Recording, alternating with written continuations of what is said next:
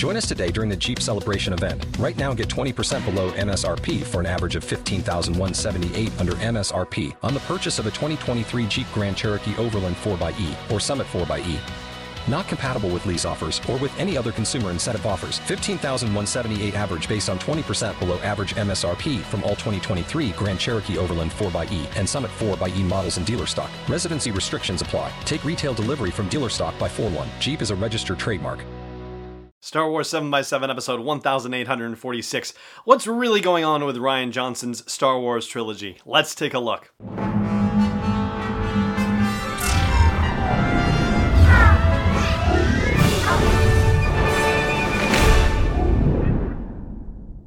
Hey Rebel Rouser, I'm Alan Voivod and this is Star Wars 7x7. Thank you so much for joining me for this episode, and right at the outset, let me just say that I am not looking to relitigate The Last Jedi whatsoever. There are folks who really like it, there are folks who really don't like it from a critical perspective, there are folks who really don't like it from other perspectives, and whatever your opinion is, you are absolutely entitled to those opinions. I respect you, I respect your opinions, and enough said about that, alright? What I really want to get down to is some just factual information about what is or isn't going on with Rian Johnson's Star Wars trilogy, okay? That's the thing, is that when I look online for information about Rian's trilogy, what I tend to find is a lot of news stories either, praising The Last Jedi or complaining about The Last Jedi, but precious little information about what's actually going on with the new trilogy. So I thought I would dig into it and tell you what I've come up with so far, which is unfortunately not a heck of a lot, but there's kind of an interesting wrinkle that I think we ought to discuss, and we'll get to that part after the break.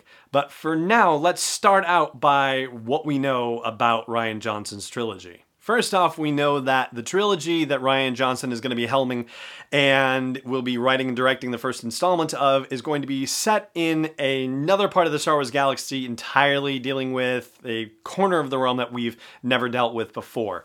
That at least is what we've been told so far. And of course, we've got to find a life beyond the Skywalker saga, right? I mean, just to expand the storytelling possibilities, and certainly those possibilities are there. There are thousands of years of Star Wars lore that we could be exploring, so many different ranges of characters. There's absolutely more room to tell different Star Wars stories that go beyond the Skywalker saga, even if it's Force users too. And so that is really awesome news that we're going to get more stories beyond just simply this Skywalker saga hitting the big screen. Now, the thing is that there's never been a date announced for when Rian Johnson's Star Wars movies might actually come out, or even just the first one, right? And so this has led to speculation in light of the criticism in some corners of The Last Jedi, and wondering that maybe the series is going to get canceled or something like that. Well, there's never been any indication of that whatsoever. And most recently, Rian Johnson was at CinemaCon, which is this big conference that happens every year, and was introducing his upcoming movie Knives Out, and said on the stage at CinemaCon that he is going to be returning to the Star Wars galaxy after Knives Out, which is consistent with what he's been saying all along. So, nothing new there other than just the reaffirmation that that's been the plan. And this whole business of directors going from, very large franchise movies to sort of small independent movies, if you will, this has been a thing for quite a while. I mean, it goes back to Steven Soderbergh doing movies like, Ocean's 11, big Hollywood tentpole movies, and then going and doing little tiny movies like The Informant, things like that. So yeah, it's not unheard of for directors to do that, and I think there had been some speculation in some corners that, oh my gosh, he's going to do Knives Out. That just means that, this Star Wars thing is not going to happen. No, we can't jump to that conclusion because it just doesn't hold water. But it still leaves open the question of when will Rian Johnson's first movie come out? So Earlier this year, in a Disney webcast earnings call, investor presentation sort of thing, Bob Iger did announce that the 2022 movie for Star Wars was a Benioff and Weiss movie, and said, that's all I'm going to say about that. So leaves open the question of whether 2024 is also Benioff and Weiss, or is it going to be Rian Johnson? If it is Rian Johnson, then it would be a little bit unprecedented in a sense, because that means the Benioff and Weiss movie, the second one of their series, wouldn't happen until 2026. And I suppose that leaves Disney open with some options, basically, right? So if it turns out that Benioff and Weiss movie doesn't come off very well, then they can pivot and say, hey, Ryan, 2026 is going to be yours also. If it turns out it goes out fine and Rian Johnson really is going 2024, well, 4 years in between movies, Benioff and Weiss going in 2022 and 2026, would be a little bit unprecedented, because anytime there's been a connected movie, the maximum time between them has been 3 years, right? Back in the prequel trilogy and original trilogy times. But considering how over the last few months this year, the talk from Disney has been, yeah, maybe we were a little bit too hot on the accelerator pedal. Maybe we need to slow our roll on the releases of these Star Wars movies. Going back to, as much as a 4-year time space between connected movies, well, it feels like a lot, but it's certainly not out of the realm of possibility.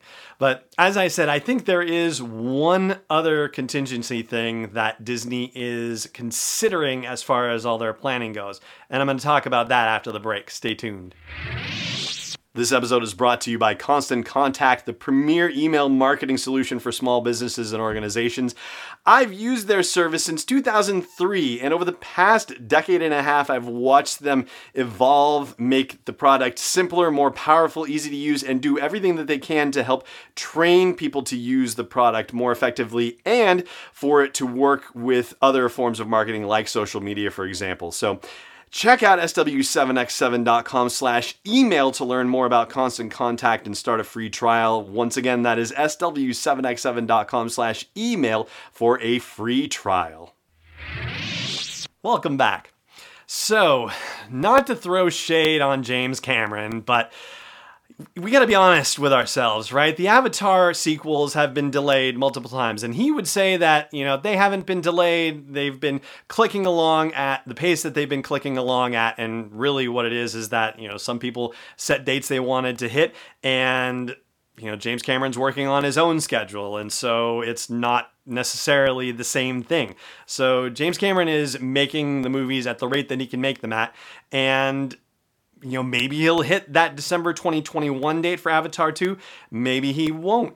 The live action filming of Avatar 2 was supposed to begin this spring. That was the quote unquote term. And it began on May 23rd. So yes, it actually happened in the spring and it is ongoing. Supposedly it's going to take 5 months. And I guess, we've got 5 months to see, June, July, August, September, October. So it should be done by the end of October. And I think that is going to ultimately give us a bit of a barometer on where things stand. Like, is he still going to be on track for a 2021 release? Granted, that's still going to be 2 years and change out from the actual release date, but I think it's possible that Disney is hedging its bets a little bit here. I mean, I think that Disney and Jim Cameron would both agree that they don't want Avatar 2 to come out unless it is absolutely the best possible version of Avatar 2 that could ever come to theaters. And if that means that they have to shuffle the dates again, then so be it. And yet nobody's going to say that, especially not this far out. And so I think it's entirely a possibility that Rian Johnson's Star Wars movies could end up coming in to save the day in the Disney schedule if it turns out that Avatar gets delayed yet again because of the process that Jim Cameron is going through to make the movies. Not just one, not just two, but 4 sequels. I mean, that's rather unprecedented. Like, even Peter Jackson wasn't filming something that intense when he was making the Lord of the Rings trilogies or the Hobbit trilogies. Trilogies, plural, you know what I mean. Yeah, so it seems like it's a possible contingency plan there, but I don't know. I would love to hear what you think. I still say that it is absolutely a given that Rian Johnson's trilogy is going to happen. It's just a question of when, and I feel like it's got to be sooner rather than later. I feel like Disney doesn't want more than one Star Wars movie a year, and they're not going to try to push that lever again unless the goal is to just reset and to say, all right, no movies for 3 years, and then we'll step on the accelerator pedal again. I don't know. You tell me what you think. I'd love to hear your thoughts. For now, though, that's going to do it for today's episode. Thank you so much for joining me for it, as always, and may the Force be with you wherever in the world you may be. This podcast is not endorsed or sponsored yet by Lucasfilm Limited, Disney, or 20th Century Fox. It is intended for entertainment and information purposes only. Star Wars, the Star Wars logo, all names and pictures of Star Wars characters, vehicles, and any other related Star Wars items are registered trademarks and/or copyrights of Lucasfilm Limited or their respective trademark and copyright holders. May the Force be with them. All original content is copyright 2019 by Star Wars 7x7. We hope you love it.